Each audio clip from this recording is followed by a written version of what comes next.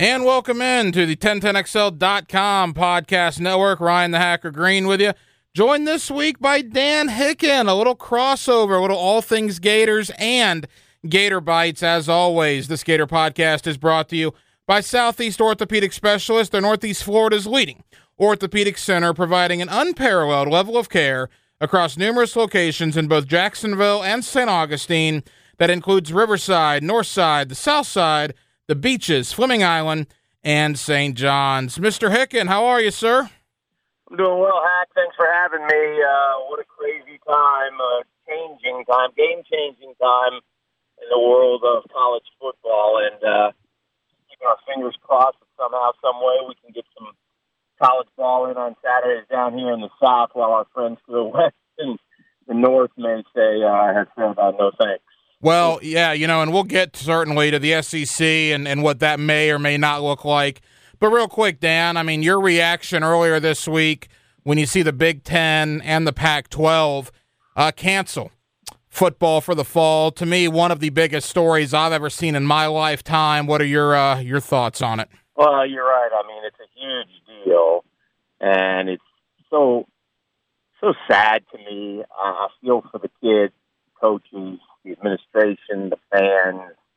I have a lot of questions. I'm not sure what the right and the wrong is in this situation, so I don't think it's fair to sit here and say, what a bunch of, idiots. But I do think that college football does lack some leadership. And I do think, what I've seen from the NBA and what I've seen from hockey and what I've seen from the NFL going forward, and what I've seen from even baseball trying to forge ahead. Now, understood professional sports, so there is a big difference. But I don't know. They've asked these kids for the last 3 months to do everything, to work out, to follow the protocols, to be on campus, and they all have done that. And then all of a sudden, here we are mid-August, and the only component missing is, I guess, some hitting, that type of practice. And rather than try it, they just pull the rug from out under it. We have doctors. Each conference has its own set of expert doctors, and you can tell that all the expert doctors don't agree on everything, obviously. So it's listen, I hate it, obviously, as a fan. We all hate it. And I really have a lot of respect for how Commissioner Sankey's been doing things in the Southeastern Conference, Hack, because I think he's, trying to be as patient as possible down to the last second. I think he's done it the right way, but what a mess. And listen, long-term ramifications, et cetera, coming up for the Big Ten, Pac-12, and for college football, for that matter. Don't you think? No, I do, Dan. There's no question about it. And look, the Big Ten and the Pac-12, they do their thing. The SEC and the ACC appear to be moving ahead. The Big 12 was the question. And then earlier this week, in fact, late on Tuesday night, it comes out the Big 12 plans to proceed. For Gator fans listening to this podcast, Dan, in your opinion, man, how vital was it for the Big 12 to kind of join up with the SEC and the ACC as of right now? Listen, Hack, I think this is going to sound sort of snobbish of me, but in the world of college football, I think the SEC drives the boat.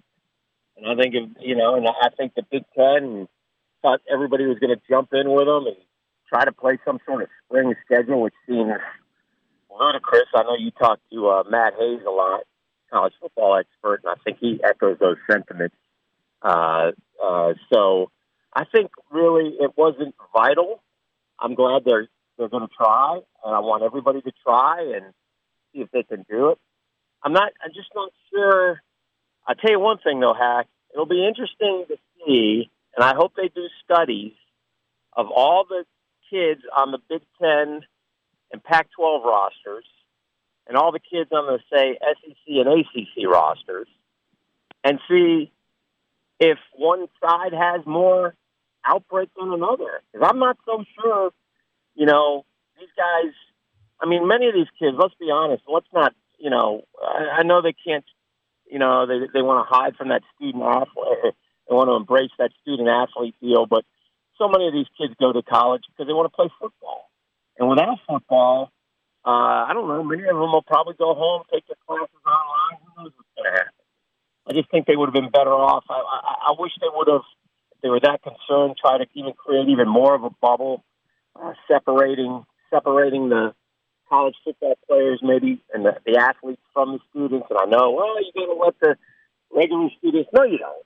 No, you don't. Not in special circumstances. So I just think it's.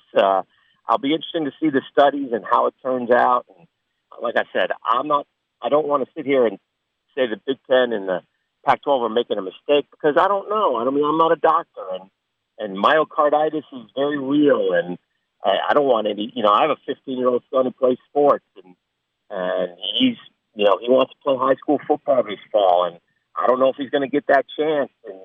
But I'm certainly keeping an eye out on all these things, as we go forward. I mean, it's crazy times, Hacker. He is Dan Hicken. I'm the Hacker Ryan Gray, and this is a Gator podcast, a little crossover, all things Gators and Gator Bites. We're brought to you by Southeast Orthopedic Specialists. For the highest quality care, you can rely on Southeast Orthopedic Specialists for any orthopedic injury or concern. You can log on to their website by going to se-ortho.com, and you can listen to our good friend, the good Dr. Kevin Murphy, on Thursday mornings in the 7 o'clock hour with Jeff and Dan on 1010XL for his weekly analysis of injuries in sports. Dan, the disconnect yesterday to me was startling because you had the Big Ten and the Pac-12 canceling football on the same afternoon that South Carolina and their administration talked about needing and wanting to have fans in the stands at Williams-Brice Stadium this year. So you got the Big Ten saying, nope, the Pac-12 following suit, and down here in SEC country, there was a campus and a university saying we might have fans in our seats this year. Explain that disconnect, because to me it was pretty big. Well, I understand that each conference commissioner has to do what's best for his conference. Okay, and I get that. And listen, for me as a fan, if I'm playing, and I would love to see Florida and Florida State play this year, okay? But if I get, 9 or 10 football games on Saturday, I'll be thrilled. So I understand that. But I also think, obviously, disconnect is a perfect word, right? Heck, we need, and again, maybe there's got to be somebody above the 5 commissioners that they all answer to, and majority rules in college football. This is, like I said, this is game-changing in so many ways. The coronavirus and the student athletes and how things have gone, and the Pac-12 guys making a stand with the commissioner. The way we play this game, the way that this game is governed is about to change, and it's going to change a lot over the next 5 years. I think everybody can sense that. It's never going to be the same again, but I don't know if the solution is as simple as, one commissioner. I do know one thing, and I want your opinion on this. I've been railing against this for years now, but how useless is the NCAA and their leadership? Right. They don't even listen to Mark Emmert. Does it matter what he says or thinks? Well, I guess not. Here's the thing that's going to bother me, Dan, about the NCAA. And again, there's a lot of unknowns about this, but take Shaun Wade. Shaun Wade's a perfect example. Right. From here in Jacksonville, projected top 10, top 15 pick at Ohio State, not able to play this year. Well, what if Shaun Wade all of a sudden says, wait a minute, I want to play. I'm from Jacksonville. Maybe I want to transfer to Florida and play for Todd Grantham and that defense my final year in college. All the reports coming out to this point, Dan, in the last 24 hours are that the NCAA probably won't grant immediate waivers because of the potential spring league that the Big Ten is hoping to have. Shaun Wade's not going to play in any spring league. So that's where the NCAA does hold power, and to me they hold too much power, because if these kids want to play, they should be given the right to play. I saw an interview, Hacker, with Brian Griese, and he had a great point, and this kind of follows along the Joe Burrow tweet that you saw this week. Brian Griese was just a backup quarterback till his last year at Michigan, and he went out and he won the job his senior year, and Michigan didn't lose the football game, and I think they were co-national champions, if I remember correctly. They won a national championship. I believe they beat Washington State in the Rose Bowl, and And Brian Griese ended up being like a 5th-round pick and ended up playing in the NFL and was started for a couple of teams. Lasted, 10, 15 years in the National Football League. He said, if this had happened to him this year, none of that, his whole life would be so different. Yeah. And then somebody more current, and you saw what Joe Burrow tweeted. So you're right about Sean Wade, but Sean Wade, the good news for Sean Wade is at least he's still going to be a first-round pick. Bro, you know what? Look at a guy like Gardner Minshew, Dan. I mean, look at what he did at Washington State his senior year. Correct. And look at Burrow. Burrow, if he was drafted, would have been drafted in the 5th or 6th round, and maybe he wouldn't have had the confidence or the he needed that extra year as a starter in college. For these kids, those type of kids, and it filters down into the high school level. It's just so sad on so many levels, and those are the guys you feel most sorry for. I mean, look, the coaches are still going to get their money, and I know they want to coach. I know that, but these kids, there's so many different stories that we're going to miss on because there's going to be no football. And and the NCAA is not going to let kids leave. Or Justin Fields has only played a year. Right. He's going to be a first-round pick. He's got undeniable talent, but he still only played a year. I don't know. The Rock bought the XFL. If I was The Rock, I'd be calling the NFL and saying, how about we just make this a minor league deal and we'll take kids 18 to 24 who want to get paid and play, and we'll get after it here, Wrapping things up on the 1010XL.com podcast network. Today's Gator podcast is brought to you by our friends at Southeast Orthopedic Specialist, Northeast Florida's leading orthopedic center, providing an unparalleled level of care across numerous locations in both Jacksonville and St. Augustine. That includes Riverside, Northside, the Southside, the beaches, Fleming Island, and St. John's. Dan, before we get out of here, let's actually talk about some football-related issues. How about that, right? The SEC came out late last week with a schedule that added 2 conference games to every team. The thought was, or at least the rumor was, Florida was going to get the shaft because it was going to be Texas A&M and Alabama. That turned out to be partly true. It is Texas A&M, but it's also Arkansas and Felipe Franks coming to Gainesville instead of the Crimson Tide. Your reaction to the Aggies and the Razorbacks being added to the Gator schedule? I feel sorry for Missouri. yeah. Missouri and Arkansas, for that matter. Florida, I think that's fair for Florida. I'm okay with it. Listen, I thought maybe CBS would have swung a little more influence and said, "Listen, we're losing a lot of games. I really like to see Florida and Alabama. Wink, wink. Because that'd be a nice rating piece, I think, for them." So I was a little surprised that it didn't happen, to be honest with you. But look, you got to play. If you're playing a conference schedule, you're getting just about everybody, and obviously Florida might end up playing, if they're good enough and things go, they can get through a season, they might end up playing Alabama in the SEC championship game if there is one. So, I'm okay with it. I think it's fair. I'm not going to, you got to play, the SEC, man. You got to come to play every Saturday.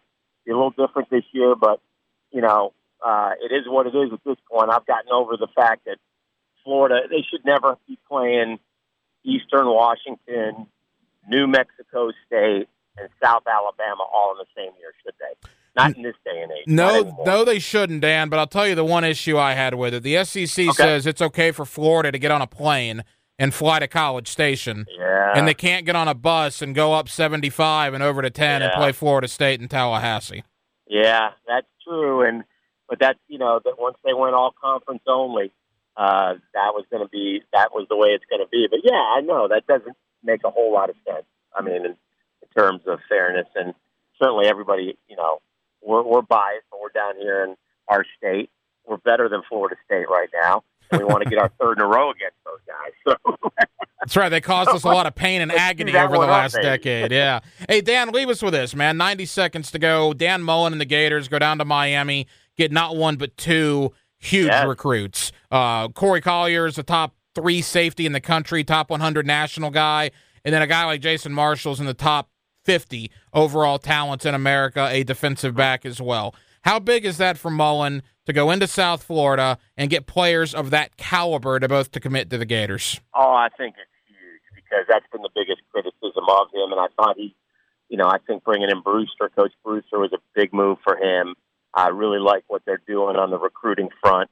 A month ago, they told me, all the experts told me Florida was going to go 0 for the Palmetto Five. That's what they call those kids down there. There's 5 outstanding football players from Miami Palmetto High School.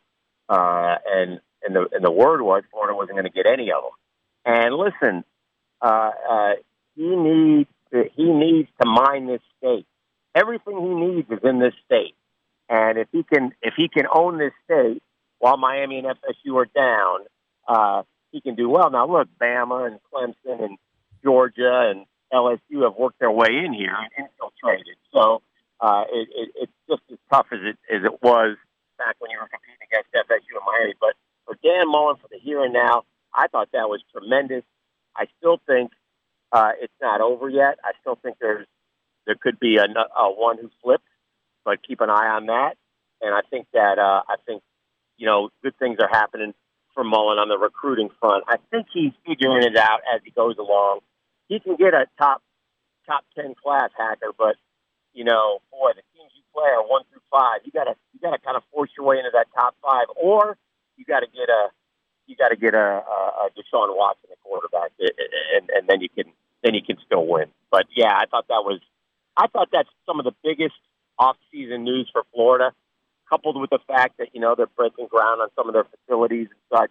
I think good things are in the future. They got the right guy coaching them.